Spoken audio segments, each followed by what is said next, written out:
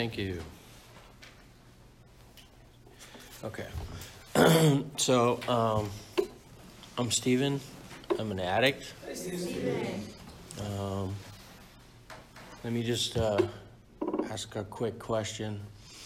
It's been a while since I've been doing an HA meeting. Do we say sober or do we say clean? I don't want to offend anybody. We're not big on whatever you want to say. Okay. Thank you.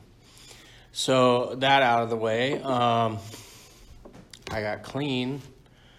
My clean date basically is February 15th, 1999. So, no fronts. I have 22 years. I got a birthday coming up, but I got 22 years. Yeah, and, you know, I don't know. The main way that I got that, like people ask you a lot of times at your birthday is like, how'd you do it, blah, blah, blah. The main thing that I did basically was have faith for that amount of time and grace, God's grace, my higher power's grace kept me clean. Because there's so many times, not necessarily where I was offered drugs or whatever, you know, or had a chance, went to a drinking party or a whoopee party like they say in the book, you know, or any of that shit. But just like how I was working my program at certain times should have been loaded. How I was not practicing the principles should have got loaded. You know, all things like that, like shoulda, coulda, wouldas, you know, it's so crazy.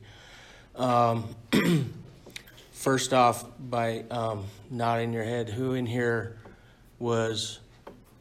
felt like shit almost on a daily basis, if not every day? Okay, who in here was probably more paranoid than they've ever been in their life before they came in? Who in here hated their life, if not every day, you know, on a daily basis, and just wanted it to change? Okay, so that allows me to identify with you and hopefully identify with what I have to say. Because I want to preface by saying I never did heroin, all right? But I saw myself heading towards a needle when I was getting clean. And that was one of the fear factors, believe it or not, that got me into the program. Like I saw myself heading towards that. That spike was coming to me quickly. And I was like, it scared the living shit out of me. So my dad had a big book on his bed and I saw it. And of course, me being as paranoid as I was, thought, oh, he's trying to tell me something. So I got to some meetings and then I lost my mind and had to go to the hospital yet again. See, before I came to back to San Diego, because I was born and raised in San Diego, I was in the Coast Guard and I had a breakdown. I had a mental breakdown of like a manic episode, real bad manic episode. Crashed a truck, flipped it over 10 times, end over end, side to side. I got a bruise on my chest and a bump on my head, and I didn't have a seatbelt on. And I ended up in the hospital, and the guy in there was like, what are you, Winnie the Pooh or something? So they asked me if I wanted to go to the Coast Guard or if I wanted to go to this Norwich State Hospital, they said. And I said, I'll go to the Norwich Hospital. I did a plethora of freaky things while I was in there. Like, I walked the halls all night long. I fucking spun around like a whirling dervish. Thought I was seeing, like, spiritual things. We were eating dinner one time, and I started fucking around with the other patients by going, faster, faster. And they started eating faster. I'm like, slower, slower. And then one of the nurses is like, Steven, cut it out. I prayed to a plant that was in the smoking den because it looked like a weed plant. I thought the thistles outside were peyote. I thought the people at the hospital were the Grateful Dead family bringing me into the fold. And like, because I had gone to a bunch of Dead shows and I am a self-proclaimed deadhead, I thought they were like trying to protect me from the harm they had done, and that they were going to bring me into the fold, and they were all in the family. I thought that the soap, this particular soap, and this one bathtub, you fill it up with water and you throw the soap in there, you make LSD, and I got in there and thought I was tripping and walked out of the bathroom naked in a male-female hospital. These are some of the things that I did to destroy myself when I was out there in my brain. I altered my brain chemistry, doctors tell me, from being regularly hyperactive, or ADHD, whatever they're calling it now, to having full-blown manic depression. That's what I did to myself when I was out there. That's the damage that I caused. And I know this because the first time I ever stopped taking the medication years later, when I went on a trip to become a Zen Buddhist monk, and I'm very serious about that. I really wanted to become a Zen Buddhist monk. It didn't work out. But when I came back, I stopped taking my medication. And as soon as I got to Arizona, well, my first mistake was when I was in New Mexico, I picked up a 6-pack of beer to give to my friend's dad because I'm so cool, you know, I got to give him a present. And I knew he liked to drink. Took it from New Mexico to Arizona, give him the beer. I go in the house with her, and she's like, what do you want to drink? You know, we got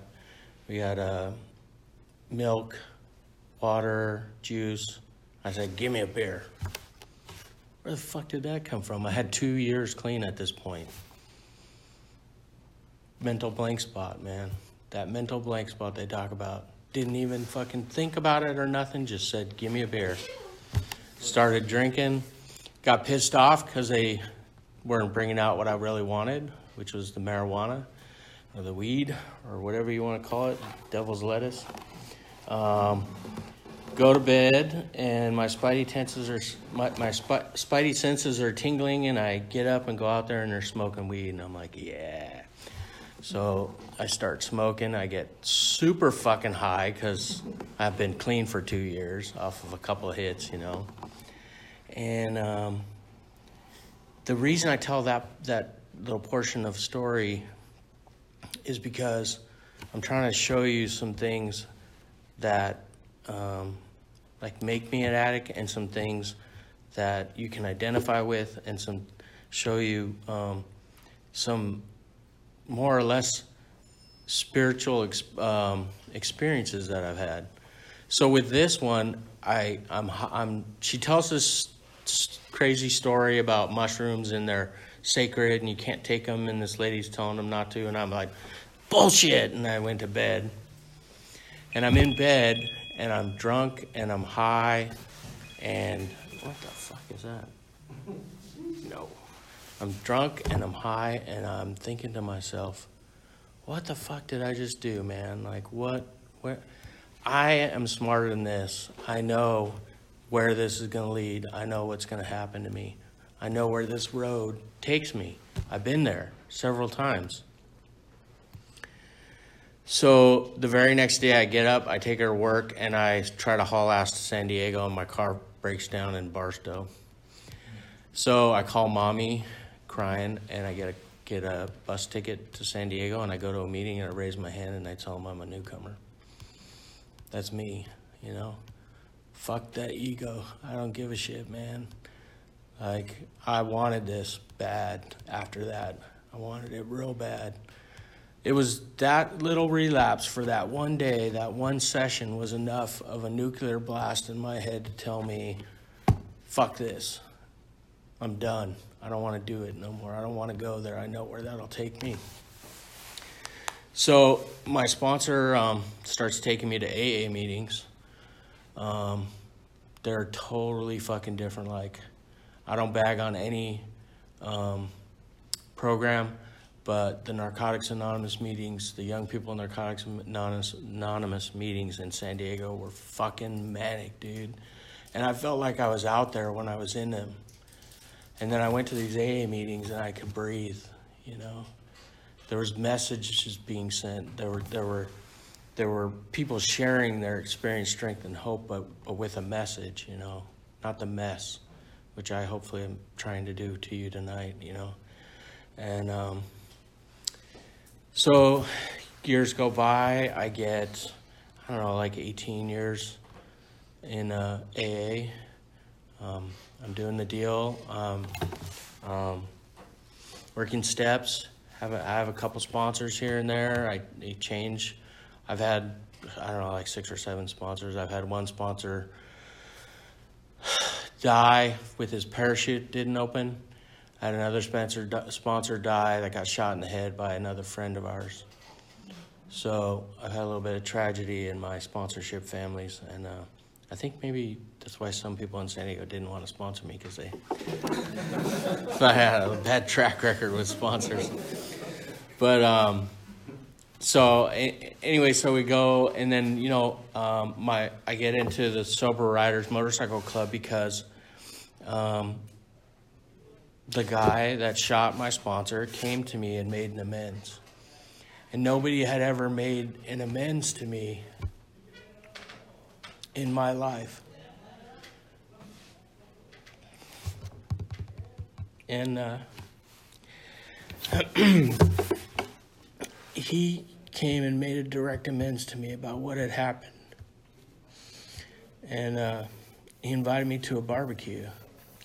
And that barbecue, little did I know, was him inviting me into the fold of his family.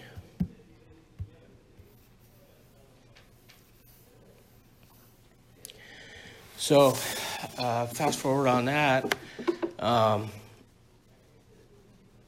they needed some people up here in San Clemente to help out the chapter of the Sober Riders, the motorcycle club that I've been a member of proudly for 10 years now.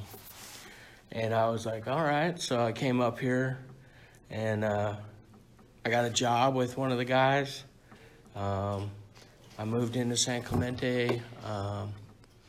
For a while, I was driving back and forth every day from Santee, California, San Diego, to San Clemente to do the job, back and forth. And then finally, one of the secretaries found a Craigslist ad of a house, $575 a month.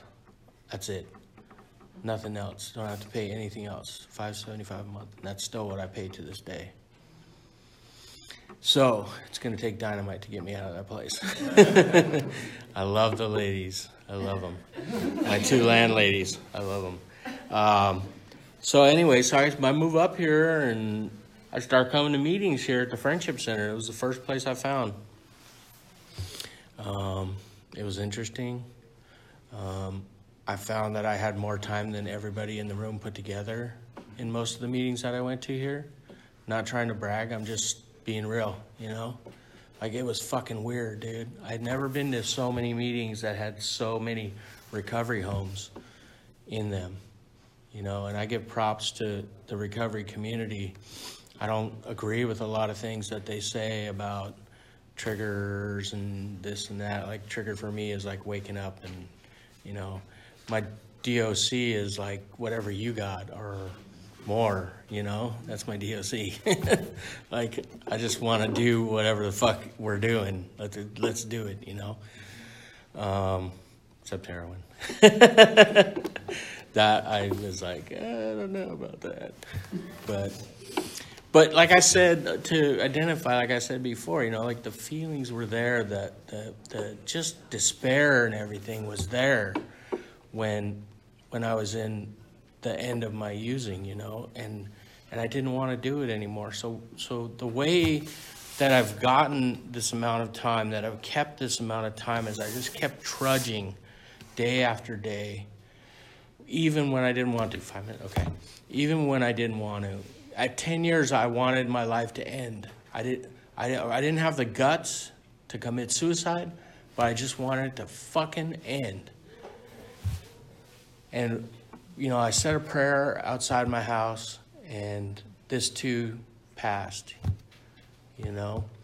And, I mean, it's been 22 years, and right now,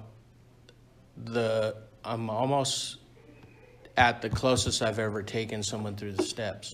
I took another gentleman through step 5. But that's not to say I haven't sponsored people. I've had thousands of sponsees over those 22 years, thousands. I have a running joke. Some people may have heard it before. But the quickest way to get rid of a sponsee is to open the book. Sad but true, man. It's sad but true. It's scary. Like, we can't impart our knowledge on you. You can't get it through osmosis or anything like that. Like, you have to call your fucking sponsor. I have to call my fucking sponsor, you know. We're at a point now where he calls me once in a while, but I have to reach out to him. I have to want it. You know, he can't get me clean or sober or whatever you want to call it. He can't do that. You have to fucking want it. I had to want it on a daily basis, day in and day out, from the time I woke up to the time I went to sleep. I had to want it. And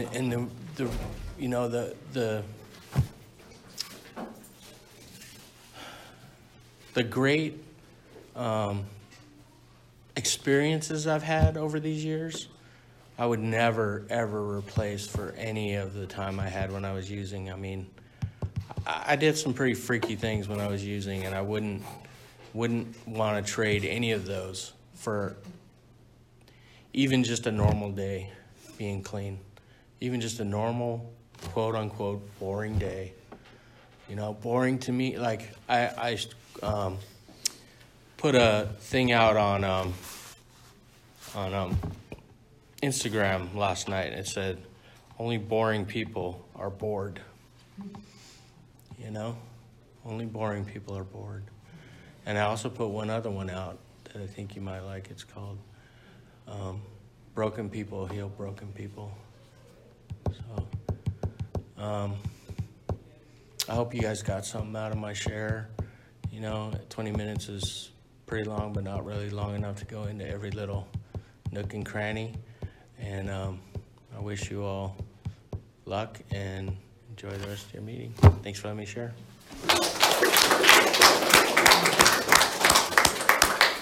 Meeting is now open for